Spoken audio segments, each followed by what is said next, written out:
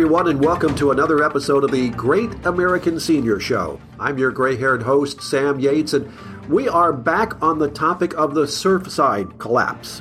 As you may recall in a previous episode, we focused on that collapse that killed 98 people. Today's guest, Dr. Randall Parkinson, is a coastal geologist currently with the Florida International University in Miami. He authored a paper that features some very interesting information about the Surfside collapse. Dr. Parkinson, welcome back to the program. Well, thank you for having me back. Why were your research findings such a bellwether moment, and how did you come to make this discovery? Well, it was a bellwether moment in that I know that for a decade or more, when people thought about risks and vulnerabilities of the coastal zone to sea level rise, climate change, and so forth, we mostly focused on what we could see. Above ground things, storm surge, wind and wave damage, flooding. And we might have thought a little bit about infrastructure, specifically our stormwater systems and how they drain, because they drain to sea level for the most part, so they would be disrupted. But it really wasn't until that catastrophe that, at least in terms of my understanding and professional career, that we thought about the risks and vulnerabilities in a whole new dimension that expanded from the traditional now to underground, and particularly underground with regards to coastal structures and the structural elements of those that are built in low-lying areas proximal to the ocean, namely barrier islands, of which the coast of Florida has some 12,000 linear miles, and millions of people who live or work in those areas. So in my background research to writing that paper, I found out that was like what we call a knowledge gap. There were coastal geologists working in one area and hydrologists working in another area and physical oceanographers and planning and zoning, but everything was siloed. And in fact, because of that, I had to do some digging in order to put the puzzle together. And there are some gaps that must be filled if we're going to really get a better handle on just what everything looks like today and what it should look like today. When doing some of the research for our program and my discussions with you, 2 million people live on the barrier islands and live in units that are perhaps susceptible to problems. That's a big number. What are your thoughts as to what needs to be done when we take a look at those coastal zones, as far as not just looking above, but understanding what's going on substructure? So, great point, and one that I've thought about quite a bit. And my initial thoughts on this turned out to be consistent with the grand jury report that came out after the paper was published, and also with the Florida Engineering Society. They actually have a Surfside working group, and they produce a series of professional recommendations of what needs to be done. And these are all, I think, in alignment. And so you need, so there has to be a regulatory track. What are the rules that must be followed in terms of the design, construction, inspections, and so forth. But for someone living in a condominium or high rise, with an HNO in charge, we know there's been problems, and this has been covered in the media in terms of the kind of money they have access to because of their dues and all of that. The bottom line is, folks need to find out when was their building constructed.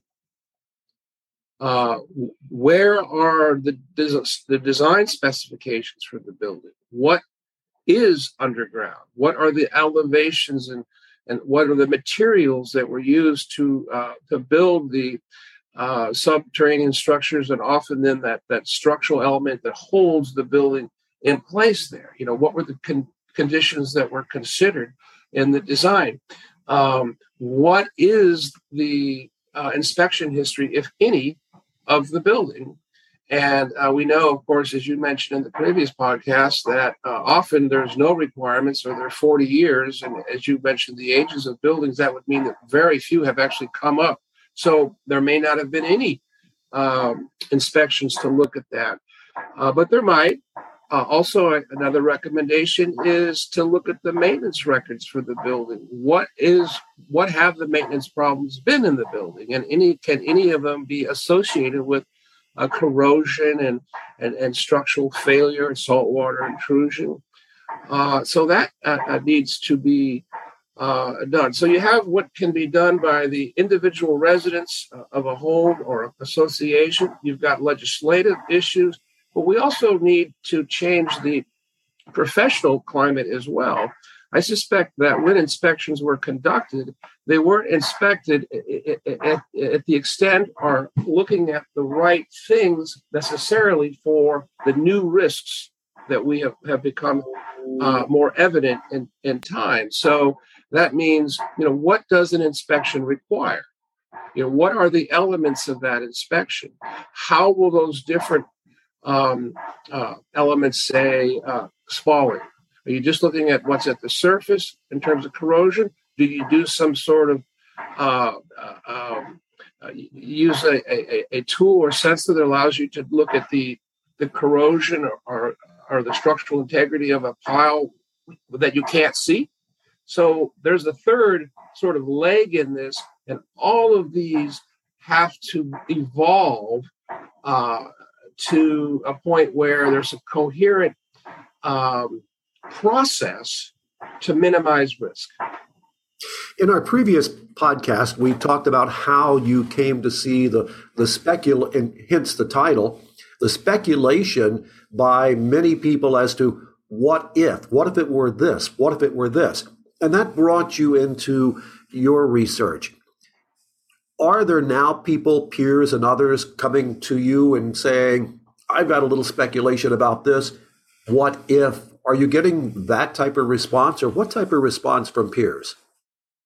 So I know that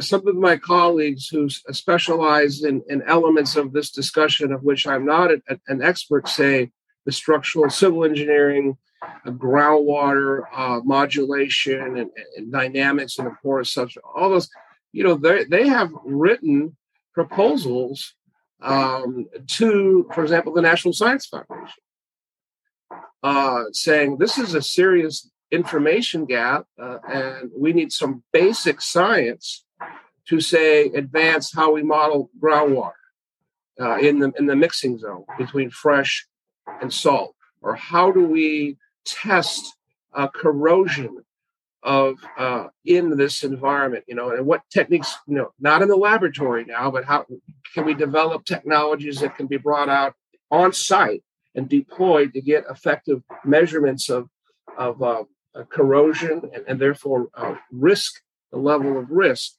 So this and these Florida Engineering Society, they've come out with policies. So this has really triggered a lot of attention in the scientific community, in the engineering community, in the governance community, and of course in the residential communities.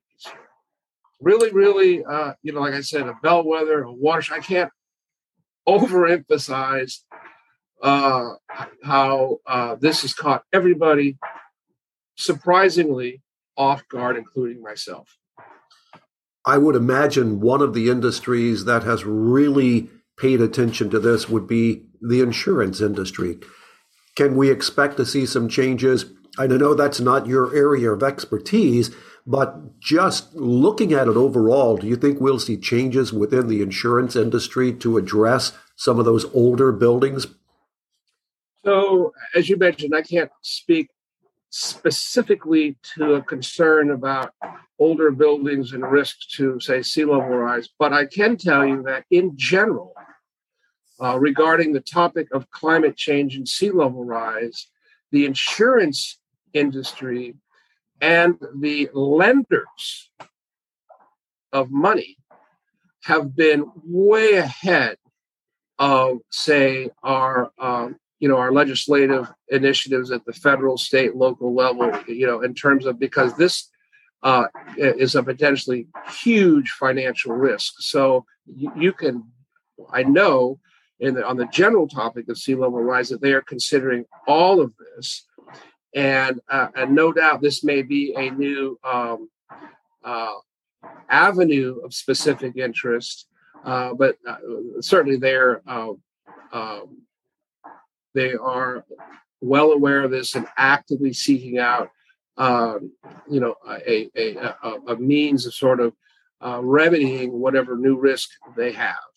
Now, as I mentioned earlier, I lived on a barrier island, and the escalating insurance rates was one of the determining factors that caused me to say, I'm moving inland. So I can only imagine that a lot of folks are going to watch this very, very carefully. As a geologist, what should those who are going to be doing the inspections or those who are going to be doing the regulatory aspects of this, what should they bear in mind when they look at or want to know what's going on under these buildings? Well, as a geologist, I would be looking at, and this would be just one, again, cog in the gear, but certainly one of the fundamental facts that would need to be investigated. We have the technology to do that, is to acquire information about the groundwater system in and on which these buildings are constructed. So that's simply the installation of monitoring wells. We have the NOAA, as we talked about in the last episode. We've got very detailed sea level data, the availability of groundwater data, which would be, from rainfall and runoff, and it accumulates on the island. We all see that. It goes underground, and usually it ends up on top of salt water because it's less dense. It floats, but then the whole system is moving up and down with the tides. So there's mixing, and what elevations does that water table reach? What are the salinities in that water table? This is so the characterization of the groundwater system is a fundamental element that will need to be quantified by whether it's a municipality or county. That will have to be done. It's something that has not been done, and it will be a critical element of any attempt to assess risk and to figure out what your mitigation options are. For those who may not have tuned into our first episode where you explained a bit about your findings, if I could recap, and I'm certainly not going to get them totally correct, but based on some of the information, you found that sea levels were rising, and that was somewhat documented, if not documented, by NOAA, the National Oceanic and Atmospheric Administration, and that fresh water on top of the sea level, on top of the rising seas, you discovered was there, and it was fluctuating as well. And to use that term as well, that was sort of a discovery that was not an easy discovery through Miami Beach. No, as you had mentioned, the sea information on sea level is readily available. Information on groundwater is readily available because the United States Geological Survey has all kinds of monitoring wells, but their mission is water for drinking, for agricultural, for conservation land management, for industrial uses. So there, I could find no wells, and I checked all over the United States. They're just not in those areas of the coastline. Why? Because the water's salty. So you can't drink it, you can't use it for ag, etc. So they they aren't really in those areas. And it was difficult to find any information on groundwater behavior elevation. I couldn't find anything on salinity. And that, as you mentioned, was specifically through the courtesy of the city of Miami Beach, who was collecting that data for an unrelated purpose. Are they still cooperating in your research? Is it ongoing? I have not corresponded with them. They were very cooperative. I did have to pay the reproduction charges, but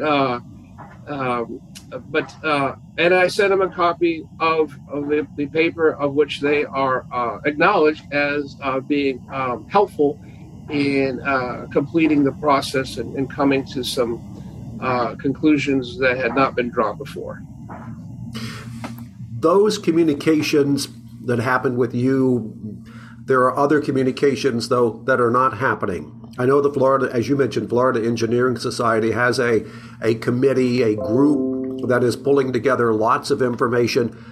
What's your recommendation on getting all of these different entities to communicate better and share information so that we have a better understanding? Any recommendations? Wow. I think that, ideally, I don't know exactly how to do that, quite honestly, because, if you just look in general at our attempt to respond to climate change in that, it's been awkward at best. It's an enormous task, but I think that there has to be leadership. I have been involved in these municipal vulnerability assessments where, say, a county or a city gets funding from the state to look into what their risks are. What is the problem and what are the solution? And at that level, then they begin to pull all of the players together and gather information. And so it will take leadership. I think my experience would be that local leadership is likely to evolve more quickly. The larger the scale, the longer, more awkward, and more problematic, say, at the state or federal level. But as we discussed, the state legislature is beginning to take up various bills that really have to do with regulation and oversight. But there would have to be changes in building codes. And, after Hurricane Andrew hit, which was 1992, it took, I think, nearly a decade to update the building codes with regards to wind and so forth. So we can anticipate, something will take about that long as well, at least at the state level. With my experience, that seems to be where the leadership takes place, and rightly so. Not the final question, but sort of a wrap-up question. There's still a lot that we can talk about. If we were to look at better protecting our coastal zones, look at coming up with ways of inspecting and perhaps even mitigating, have you thought of what the cost might be? Is it going to be an astronomical number? Where would the funds come from to pull all of these people together, pull everything together, and begin to build a plan or an approach to protecting the millions of people who are living in the zones? So this is the $100, or should I say the $100 billion question. At my experience with what is generally called adaptive management. So as an example, when the people started to take seriously sea level rise, climate change, or let's just say of the risk to high-rise buildings through saltwater intrusion, the first thing that has to happen is do a risk. So what are the risks specifically, and then how do those risks translate into vulnerability? Okay, the risk is saltwater intrusion. What's the vulnerability? Accelerated corrosion and structural failure. That's the second. The third then is, what is your plan to address the issue? So many townships and counties and states have gone through the first three. The fourth one, however, is to implement that plan. And that is the stumbling block for several reasons. One is the financial, the costs, to implement. And quite frankly, there will be some resistance to that because it may impact various business interests. So it's not a clean process by any means. So the idea would be risk, vulnerability, plan, implement, and then every so many years go back and revisit everything and tune it up. Where does the money come from? That is, as I said, the $100 billion question. As we've already seen in the news here, it's probably not coming from a homeowner association dues, because these retrofits will be in the tens of millions potentially, and their dues are probably not that. All challenges, as you pointed out. It leads us to suspect there's going to be a lot of further discussion needed, and I want to say thank you for taking time out of your schedule to join us here on the Great American Senior Show. Before I wrap up, though, I would imagine you're getting calls and getting a lot of inquiries, not just from Florida, but all over the United States, anywhere with a coastal zone, all over the world. Is that a fair statement? Well, I haven't got them all over the world, and I did get a card in the mail from somebody located in Madison, Wisconsin, of all things, that I had some sort of random stuff about climate and condo. I couldn't really figure it out what it was all about, but that's not unusual when you put yourself out there, which I think is extremely important. The reason that I agreed to have this conversation is because of the purpose behind your show, which is to inform folks about important topics from an informed perspective, and that is very, very important. And my mission as a scientist is not just to publish technical papers, but to get that information to just regular folks who are trying to make decisions and understand the world around them. So I appreciate your invitation again. Again, my thank you for being here on the program. Will you come back at some point in the future as there are updates and new information to share? Absolutely. You know that I will be tracking those as you are as well. I'm keeping informed, and in part to be able to then distill that down into something that can be conveyed in a program like this. Happy to do so. And again, thank you so much for your interest and for your audience attention. Great.